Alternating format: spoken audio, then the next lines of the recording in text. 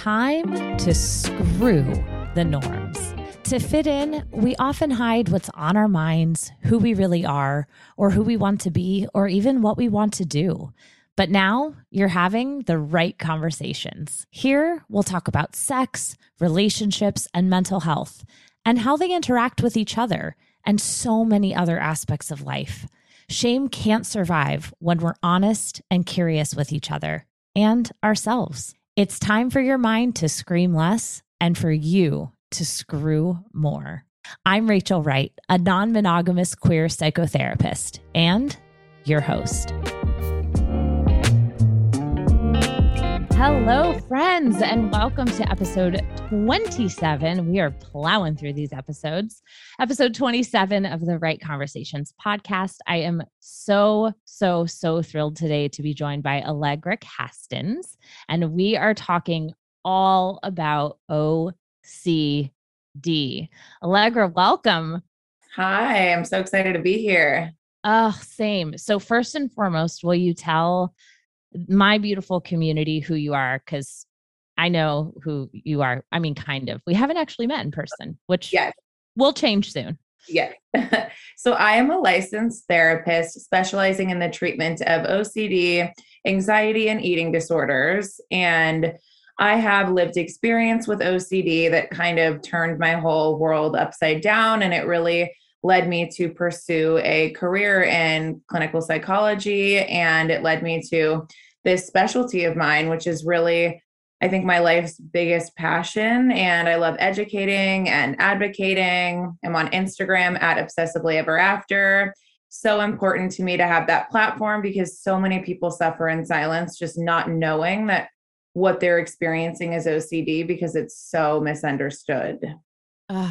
Yes. So much of mental health is so misunderstood. And I mean, that's the same motivation I have with Instagram and have such a love-hate relationship with it because I in no way want to support Mark Zuckerberg, but in every way want to reach as many people as we can, especially as therapists. Cause like for years we were limited to this one-on-one interaction. And so to be able to reach and help and support people without even meeting them is such a powerful thing. Absolutely. So let's just dive in. What is OCD? Can you, like, for the people? A brilliant question.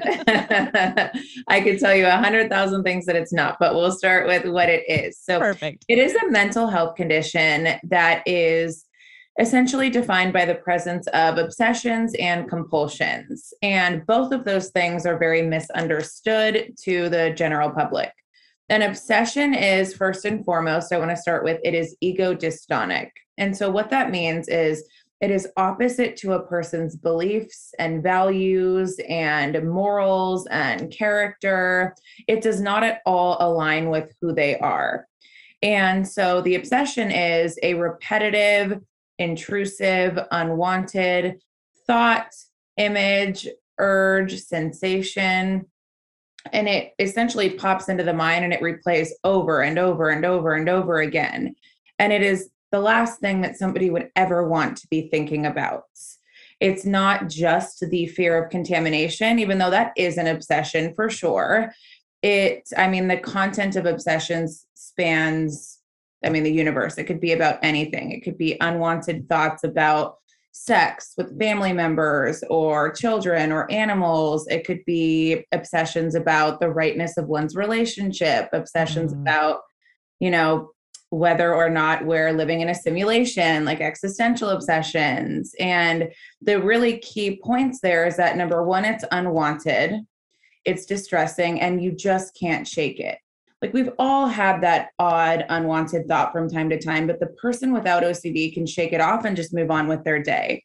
Where the person with OCD, the obsession sticks. It is tormenting, it is all consuming, and it is extremely anxiety provoking. Which is much different than what we hear. When Khloe Kardashian says, "Oh, I'm so OCD, I love to organize my pantry." The exact opposite of what OCD is for someone. Yeah. And because the obsessions are so anxiety provoking and sticky and distressing, the person with OCD feels the urge to perform compulsions, which can be both physical and mental, in response to those obsessions to either alleviate anxiety, prevent something bad from happening. And I put that in quotes because a compulsion is not going to prevent something bad from happening. And these obsessions and compulsions are very time consuming, take up at least an hour of someone's day. It's not just, let's say I wash my hands once. For somebody with contamination obsessions, it could be I'm in front of the sink for 20 minutes, washing my hands until they bleed. Or I am ruminating about this sexual obsession about a family member for 3 hours a day. And now I've missed work because I just can't stop ruminating compulsively. How do you see this show up relationally? Like when there are obsessive thoughts or compulsions around romantic relationships? That's such a great one. So that is like, there are different nicknames for certain OCD themes. We call that relationship OCD. At the end of the day, it's all OCD. Those nicknames kind of just help people understand like the content of their obsession and what's going on. But typically relationship obsessions can focus on the rightness of one's relationship or the rightness of one's partner. So it can be this unrelenting, what if I am not with the quote unquote right partner? What if this is not the quote unquote right relationship for me? What if there is someone better out there? What if, I mean, you name it. What if my partner is cheating on me? It can be a relationship obsession that someone experiences. And obsessions are also very irrational. Even if there is absolutely no evidence that, let's say, someone's partner is cheating, if they have an obsession about it, it's really out of their control. So typically we look at the rightness of one's partner, the rightness of one's relationship, and it becomes all consuming. Ugh. Okay. Thank you so much for defining that. Are there any other examples of obsessions and or compulsions that are common that people may not realize are OCD, that people may just think like, oh, isn't that what everyone thinks all the time? Right. Right. Oh my gosh, so many. I like to talk about the taboo ones because I think that they're not talked about enough. Yeah. So, like violent obsessions where people fear that they're going to snap and harm somebody else. It might be, they're cutting up vegetables at dinner time and they have relentless intrusive thoughts about what if I just took this knife and stabbed my partner? And the person will then compulsively hide all the knives. I've had clients literally take all of the knives, lock them up in the back trunk of their car. They don't want to sleep next to their partner anymore because they're so afraid that they're going to just snap in the middle of the night and stab them. Ugh. Sexual obsessions, like I said, are very common about kids, animals, family members. It could be, what if I'm a pedophile? Even though there is absolutely zero evidence, the person knows this is the last thing that I would ever want to think or be. It's all consuming. They avoid kids. They are researching online. How do I know if I snapped and turned into a pedophile? It could be sensory motor obsessions are another really big one where somebody has a hyper awareness of automatic bodily functions like blinking or breathing. So the obsessional fear is, what if I never stop noticing my blinking or breathing? I mean, postpartum obsessions about one's baby. What if I snap and harm my baby? What if I throw my baby down the stairs? What if my baby contracts SIDS and dies in its sleep?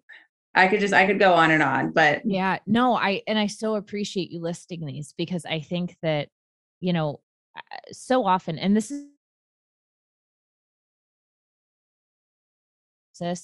we think we're the only ones, and that can make it so isolating and scary. Like no one else could understand, or I can't even say this thought out loud because I'm going to be judged, and then that just keeps it in and makes it so much worse. So with these obsessions, how can someone identify the difference between like an unwanted thought being hypervigilant and an obsession? That's a good question. So kind of like is what you're saying, don't we all kind of get that like unwanted thoughts? Yeah. Yes, Yeah. 100%. So everybody from time to time does get an unwanted intrusive thought. Like everybody has had that thought, like, what if I had sex with my mom or whatever? And it's like, oh, right. but I'm able to, right. And you're like, but you're able to move on from it like pretty easily. Like I said earlier, the person with OCD cannot. It is all consuming. It might replay in their mind all day, just continuously popping in. The person with OCD tends to feel an immense sense of urgency and dread to then figure this out.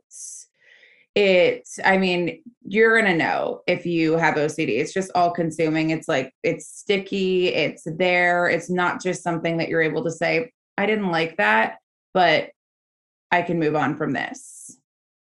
That makes a lot of sense. So, okay, relationship OCD. Mm-hmm. Talk to me more about this and what it looks like, how someone could know that that's how it's manifesting. Totally. Like I said earlier, OCD is very irrational and it's also ego dystonic. So, what I often see is clients coming in saying, I'm engaged to my partner and I absolutely love my partner and I'm so excited to get married. But I woke up one day and started having all of these thoughts about this possibly not being the right relationship. And the fear, the obsessional fear, is tormenting to them because they love their partner so much. And what tends to happen is the person goes on a compulsion rampage, right? Because they have OCD. And I mean, compulsions can look like anything. It can be asking their partner for reassurance. It could be Googling online for hours. How do I know if I'm with the right partner? And a lot of these obsessions, like we don't know if you're with the quote unquote right partner. Right. There's no, it's not like an objective answer. And certainly 100%. Google's not going to tell you. No, absolutely not. And I always say that to clients, like Google is going to confuse you more for sure. Or it could be like, is this relationship right for me? Some people get really stuck on, is this the one, quote unquote, even though again, there's not really an objective answer as to what the one is. And it's distressing to the person. I can't say that enough. Any kind of OCD, any obsessional theme is extremely distressing. It's not, I actually don't think I'm in the right relationship and I don't like my partner and I align with that. It's these obsessions terrify me and I do not align with them. That's how you can kind of recognize OCD. Is, like I said, it's ego dystonic. You don't align with it. It scares the shit out of you because you value your relationship or your child or your health so much. So is it possible for someone to have obsessive thoughts without having OCD? Definitely, for sure. I think that, and even different mental health conditions, we can see obsessions, right? Like even eating disorders. I tend to tell clients, like there are obsessions, there are compulsions. And someone can have like relationship anxiety in which they're thinking about their relationship a lot, but it might not necessarily be OCD. So someone can definitely think in obsessive ways and not have it. With OCD, you would see the presence of both obsessions and compulsions. Some people think, well, I just have these relationship obsessions, or I'm just thinking obsessively, but I'm not doing anything compulsively. If someone has OCD, they're absolutely doing compulsions. They just might be mental compulsions, which people tend to not recognize as compulsions. So for anyone listening, I just want to make a meta note here. I have often talked about why it's so important to find a therapist that specializes in a diagnosis. And this is exactly why. I want you to hear the nuance in the way that we're talking about this and the questions that I'm asking as another licensed therapist, because I don't specialize in OCD. And I think often, when people are looking for a therapist, I don't know if you encounter this. I often do. It's like, oh, well, I went to someone because on their website, they said that they work with everything. Oh, that and I'm like, no, they don't. They don't. I swear they don't. It's impossible. There's no way. And so if you're out there and you've been thinking I want to work on this, I want to find a therapist that works with this, whatever this is, listen to the nuance in this conversation, even if this particular topic is not your particular topic, and hear how much nuance is here. And this is why it is so important to find someone who specializes. We do this with medical doctors, right? Oh yeah. We don't go to a foot surgeon for our heart surgery. And yet people are like, yeah, but a therapist just knows all of the things. Nope. We learn about all of the things. That's true. Just like a doctor goes through general medical school, but we wind up specializing in things, and it's just important side note. So no, it's so important, especially with OCD. I mean, with every mental health condition, but because OCD is so misunderstood, clients will often go to a therapist who doesn't get it. And that therapist is actually kind of participating in compulsions with the client. And it makes the OCD worse because the therapist doesn't recognize that reassuring their clients all day or engaging in rumination out loud about the content of the obsessions, they don't recognize that that's actually not helping, it's harming. So how could a client notice? Like if someone is sitting here and they just heard us have this conversation, they're like, oh, shit. Yeah. All the therapists are getting fired. Yeah. Like what could they do? How do you best recommend they bring that up to their clinician to see?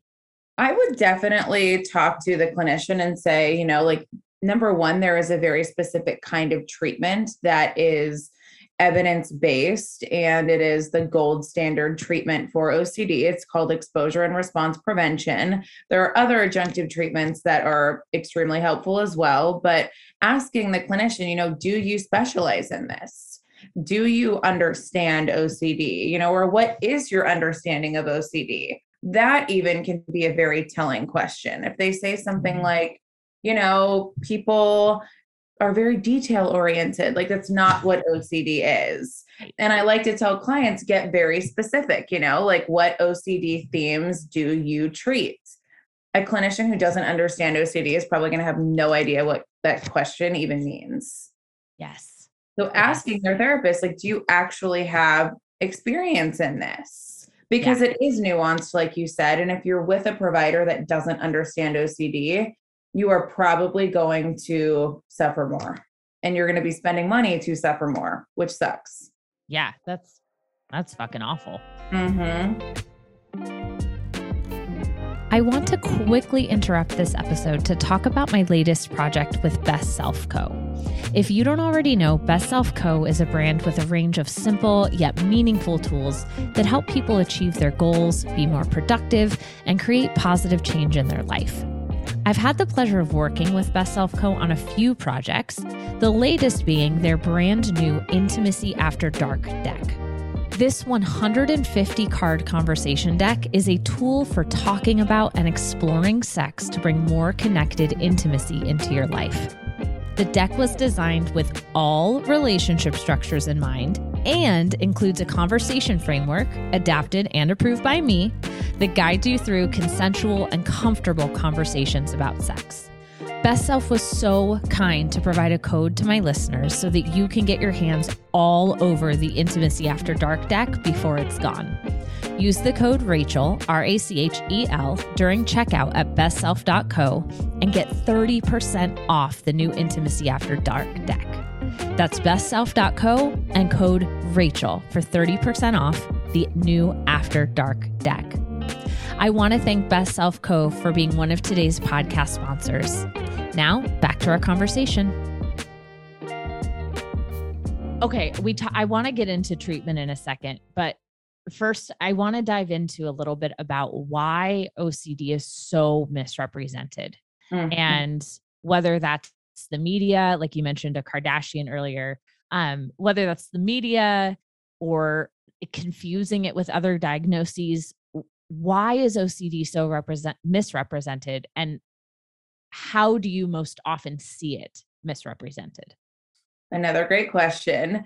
It really number one is it gets confused with OCPD, obsessive compulsive personality disorder, where there is a preoccupation with detail, orderliness, perfection. There's a lot of rigidity around my way or the highway. This thing has to be this way. But one of the differences between OCPD and OCD is that the person with obsessive compulsive personality disorder doesn't think there's a problem. It's not distressing to them. It's egocentric. And so people tend to think, like Chloe, for instance, I like my pantry organized in this way. I'm not at all diagnosing, but that would probably fall more under the OCPD category than it would be OCD. OCD is extremely distressing to the person. So people get that confused. Oh, OCD is just about attention to detail. It is absolutely not. And another reason is people tend to think that it's just about contamination. So even if people do have a kind of sliver of an accurate perception of OCD, it's people with OCD fear contamination and they wash their hands compulsively. Because in the media, if OCD is represented accurately, that's all we tend to see is somebody compulsively washing. You don't see the person who's so afraid that overnight they snapped and turned into a pedophile and is now ruminating for 12 hours a day. We don't see the new mom who is afraid that they're going to throw their baby down the stairs because they keep getting intrusive thoughts saying, do it, do it, do it. That's terrify them. Yeah. So we only see contamination represented. It gets very confused with OCPD. I would say those are the two biggest ones, along with the media. I mean, both of those things kind of involve the media. We see the television show Friends, where I've never actually seen it, but Monica is supposed to have OCD, I think. Yep.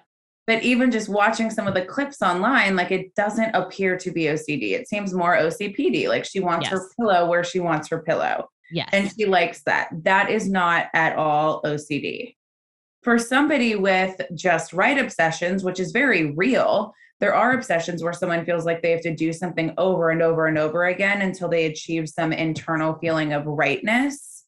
That is distressing to the person. They don't enjoy it. It's not, let's set this pillow down and I like it here.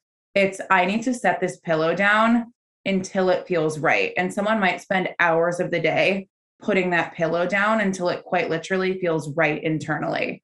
It's a very different experience. Thank you for explaining that. And yeah, I think you're right. Monica on Friends is definitely more OCPD than anything. I mean, and it's things like that. And I see this a lot in my area of specialty with relationships and sex, where people talk about sex addiction. People talk about they represent communication in relationships horribly, right? And then make it funny. And it's like, that was abusive. Like, why is that the punchline of a joke? Right. And it's really hard to watch something that is so beloved. And I loved the show Friends, when I loved it, but rewatching it, there's some really cringy shit in there. So cringy. And that's what keeps people stuck. Like there's some statistic. It's like the average it takes for someone to get a diagnosis and treatment for OCD is 12 to 15 years. Oh my God. And a large piece of that is people literally not knowing that what they're dealing with is OCD. They tend to think, if I started, having these unwanted thoughts, like sexual thoughts about kids, this can't be OCD. I don't wash my hands compulsively. And that's what kept me stuck without a diagnosis was I don't fit in with somebody who has OCD. Like there's no way that what I'm experiencing is that. So while some people might think, who cares? It's just Monica on Friends. Like, why is it such a big deal? It is a big deal because people die, not knowing that what they're experiencing is OCD. Oh, media. Thank you. This is this is helpful for me. And I academically know 95% of this information. So I know that everyone listening is just going to be so grateful to you, Alegra. Thank you. You mentioned exposure and response prevention. Yes. And I want to talk about that and other effective treatments like mindfulness skills training. Oh, love. And I'm also curious if DBT, if you have found has been helpful for people with OCD or not. And we can kind of sidebar that if you want. Another great question. So exposure and response prevention, we can start with that, is the gold standard treatment for OCD. And essentially what that entails is exposing yourself to your fear head on. And then the response prevention piece is while you are simultaneously preventing yourself from performing a compulsive ritual. People tend to think of exposure therapy as torturous and awful and cruel, and that is not what it is if it is done effectively. Oftentimes, exposures are things that people do in everyday life. It's just the thing that someone with OCD is avoiding compulsively. Mm, Exposure for a client with sexual thoughts about their newborn would quite literally be changing your baby's diaper while avoiding checking to see if you feel arousal. Like that is an exposure. That is something that every new parent does, is change their baby's diaper. Or it could look like you're going to open the door to your apartment building and you're not going to sanitize after. Everybody opens the door to their apartment building. Sometimes there are things that people do that we don't do in everyday life. Like I might have a client watch like the Jeffrey Dahmer series on Netflix, as let's say they have violent obsessions, as a way to help them kind of face that head on and practice response prevention during. So when those thoughts arise, like, what if this is me? Could I be Jeffrey Dahmer? Did I turn into him? Practicing avoiding compulsive rituals and turning the attention back to the TV show. So yes, there are some things that we do in exposure therapy that like the everyday person might not, but it typically involves facing fears head on that other people do. It's just the thing that someone with OCD is avoiding. that's thank you for explaining that. And I want to add one more thing, because you asked about relationship OCD. Like for someone with relationship obsessions who fears that they're not with like the right partner, they might avoid sex with their partner compulsively. They might avoid any kind of intimacy because they're so afraid that they're not with the right person, and if they have sex they're not going to feel the right way, and that's going to prove it that they're in the wrong relationship. So oftentimes exposure for someone with relationship OCD might be, if obviously they're consenting and they want to, let's get back into intimacy with your partner, and then practice while you're intimate with your partner, not checking to see how aroused you are. So then what about mindfulness skills training? How Ooh, does I that love weave in that. here? It's so important for someone with OCD to be mindful for a couple of different reasons. First and foremost is, like I said earlier, the person with OCD tends to get unrelenting, unwanted, intrusive thoughts. And the natural inclination, of course, I say this to all of my clients, of course, you don't want to be having these thoughts. Of course, you want to get rid of these thoughts. Like, who wants to walk around and have mental images of their dad's penis pop into their mind? Like Right. not that you've seen your dad's penis, but you know what I mean? Like the brain can come up with anything. Yeah. I mean, your brain can decide that you've seen it and There create we an go. image in your head. That's exactly it. Yeah. Or an image of you hitting someone in a motorcycle and them dying, whatever it might be. Of course, you don't want to be experiencing these things, but the natural inclination for someone with OCD is, let me suppress it, let me get rid of it, let me perform a compulsion to neutralize it. And those are the things that make those intrusive thoughts and the obsession even worse. So, what mindfulness does is it helps someone take a very non judgmental stance in response to the obsessions. So it's, you're noticing, yes, I'm having this thought. I'm going to let it exist. I'm not going to fight with it, but I'm also not going to engage with it compulsively. And then I'm going to redirect my attention to the present moment. That's helping us not perform compulsions. It's helping us just allow that the brain has, produced a thought or an image or an urge. And then also it's helping us accept the presence of unwanted feelings like anxiety. People with OCD tend to experience a ton of distress in response to the obsession. And again, if we're trying to push it away and get rid of it, it's probably going to exacerbate it. So mindfulness helps someone really learn how to sit with those feelings without judgment and without resistance. That's beautiful. So, DBT, what are Yes. your thoughts on that as treatment for OCD? No. No. Not that it can't be. Like, I think that there are certain things that might be helpful, like, distress tolerance. Someone would say, well, someone with OCD is very anxious and distressed.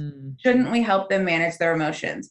The thing that tends to happen is we often don't, in terms of OCD treatment, it's kind of contraindicated to use things like taking a cold shower when you're having obsessions, or I'm not like super DBT familiar, but like doing something to regulate your emotions, like deep breathing. Yeah. It tends to become compulsive for the person, where it's now every time I have this obsession and the anxiety accompanied with the obsession, I have to do something to get rid of it.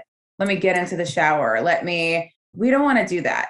Yeah. So the tools just become new compulsions to 100%. cope with the obsessions. Right, which we don't want to do. We want someone to transform their relationship with anxiety and discomfort. We want to show them that you can experience this anxiety and discomfort and you actually don't need to do anything about it. You do not need to perform the compulsion. Anxiety will fall naturally. The compulsion is not the answer.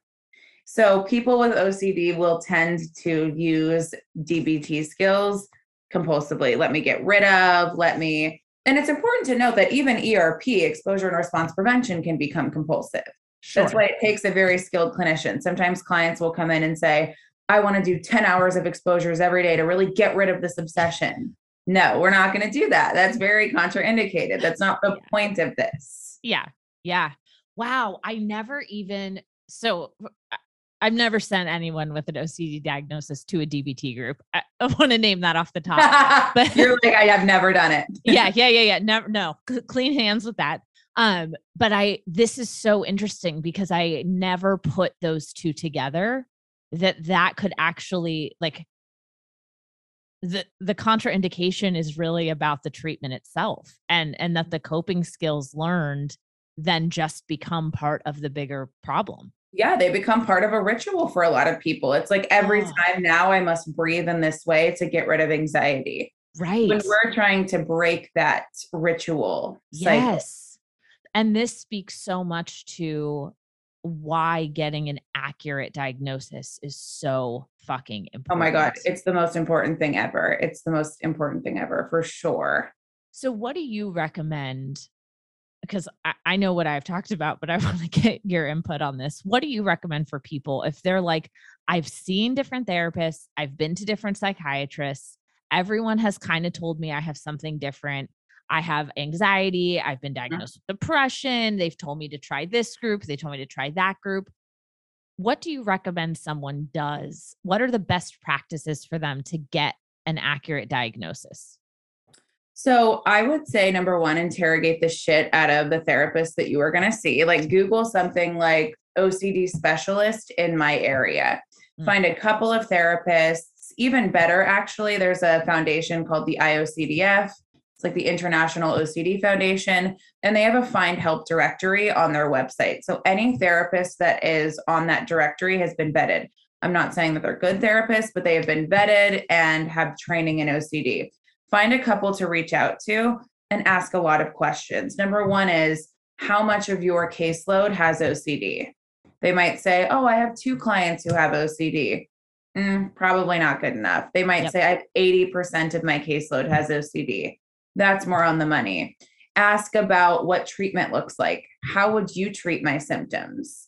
Ask about, what experience do you have with X OCD theme? Not that the theme matters. It's all OCD at the end of the day, and it's all treated the same. But if someone has only treated contamination obsessions and they don't understand, sexual obsessions, violent obsession, they're not going to understand how to treat you. They might think that the person actually wants to do these things.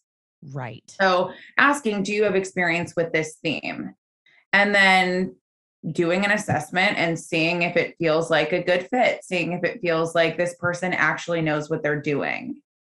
So do you think it is quote unquote okay for someone to make this phone call and say, hey, I've been diagnosed with a lot of different stuff, and I listened to this podcast episode and I think I might have OCD. Can you assess me for it? Absolutely. Yeah, because a lot of people do receive like generalized anxiety disorder. A lot of my clients with OCD got diagnosed with that when what they're actually dealing with is OCD. And while there are similarities, there's also differences. So going to a therapist and saying, I've had, X, Y, and Z diagnosis that don't really seem to fit. I believe I have OCD. Can you assess me for this? And hopefully the therapist can. If they can't, that's probably a red flag. Right. Because an OCD specialist can assess pretty damn easily. Right. Like I can always tell when somebody comes into my office with OCD as opposed to something else. It's just how distressed they are. It's so clear. Do you ever work with psychiatrists around this? Like is medication a helpful tool when it comes to OCD? Yes. So like, obviously I can't provide medical advice, but like from a lived experience perspective, medication changed my life for sure. I have such an overactive brain. Like I swear to you, I would always say to my therapist, like, anything will stick. When my OCD was bad, I didn't want to go to group therapy because I was like, anybody else's obsession is going to become my obsession. That's how sticky the OCD brain is.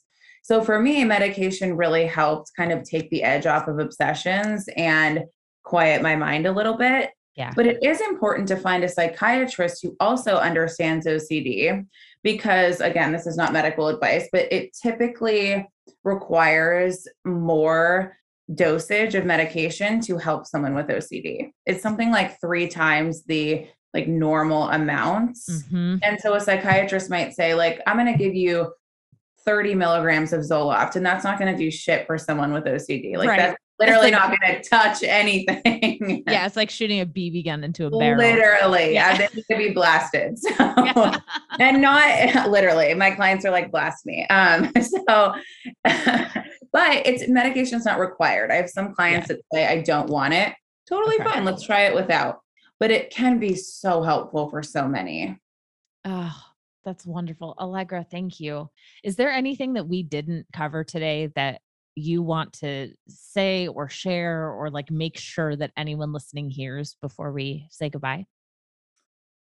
Goodness. Yeah, small question. What'd you say? I said, yeah, totally small question. I'm like everything. Yeah. I would say, I don't feel like I touched on it enough. Mental compulsions being compulsions is so important. So a client might go into a therapist's office and the therapist says, well, I don't see any compulsions. They're not sanitizing. They're not tapping. They're not rearranging, whatever it might be. Mental compulsions are compulsions.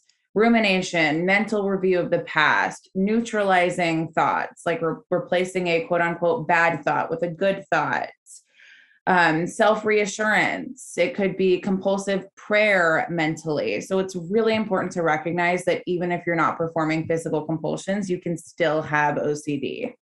Mental compulsions are just as compulsive and need to be treated. Beautiful.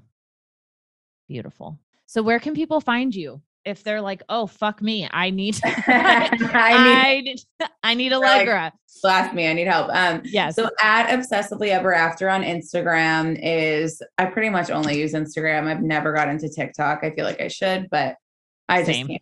I can't. Too much. Yeah, I know. It's too much. So Obsessively Ever After. I also write for Psychology Today and Very Well Mind. I do monthly OCD workshops that you can find at my website, AlegraKastens.com. Amazing. And we'll link all of these in the notes. So whatever platform you're listening to this on, just click on your phone and they'll be there because it's fucking magic. Alegra, thank you so much for sharing your time, your energy, your expertise, just everything. It's so wonderful. I was telling another therapist friend this the other day. There are not a lot of therapists that I trust. And that sucks to say. Like I hate saying it out loud. And I know that I have had listeners or Instagram followers or even clients be like, Rachel, why would you say that? It's not very optimistic, but it's true. And so when I find someone like you, I'm like, everyone, please hear this person. And I love that. I'm just so grateful that you exist in this world. And thank you so much. That's all for today, you sexy folks. What questions came to mind as you were listening? Continue the conversation with me over on Instagram at @the_right_Rachel. And don't forget, please leave a rating and a review so that we can continue erasing shame and stigma together.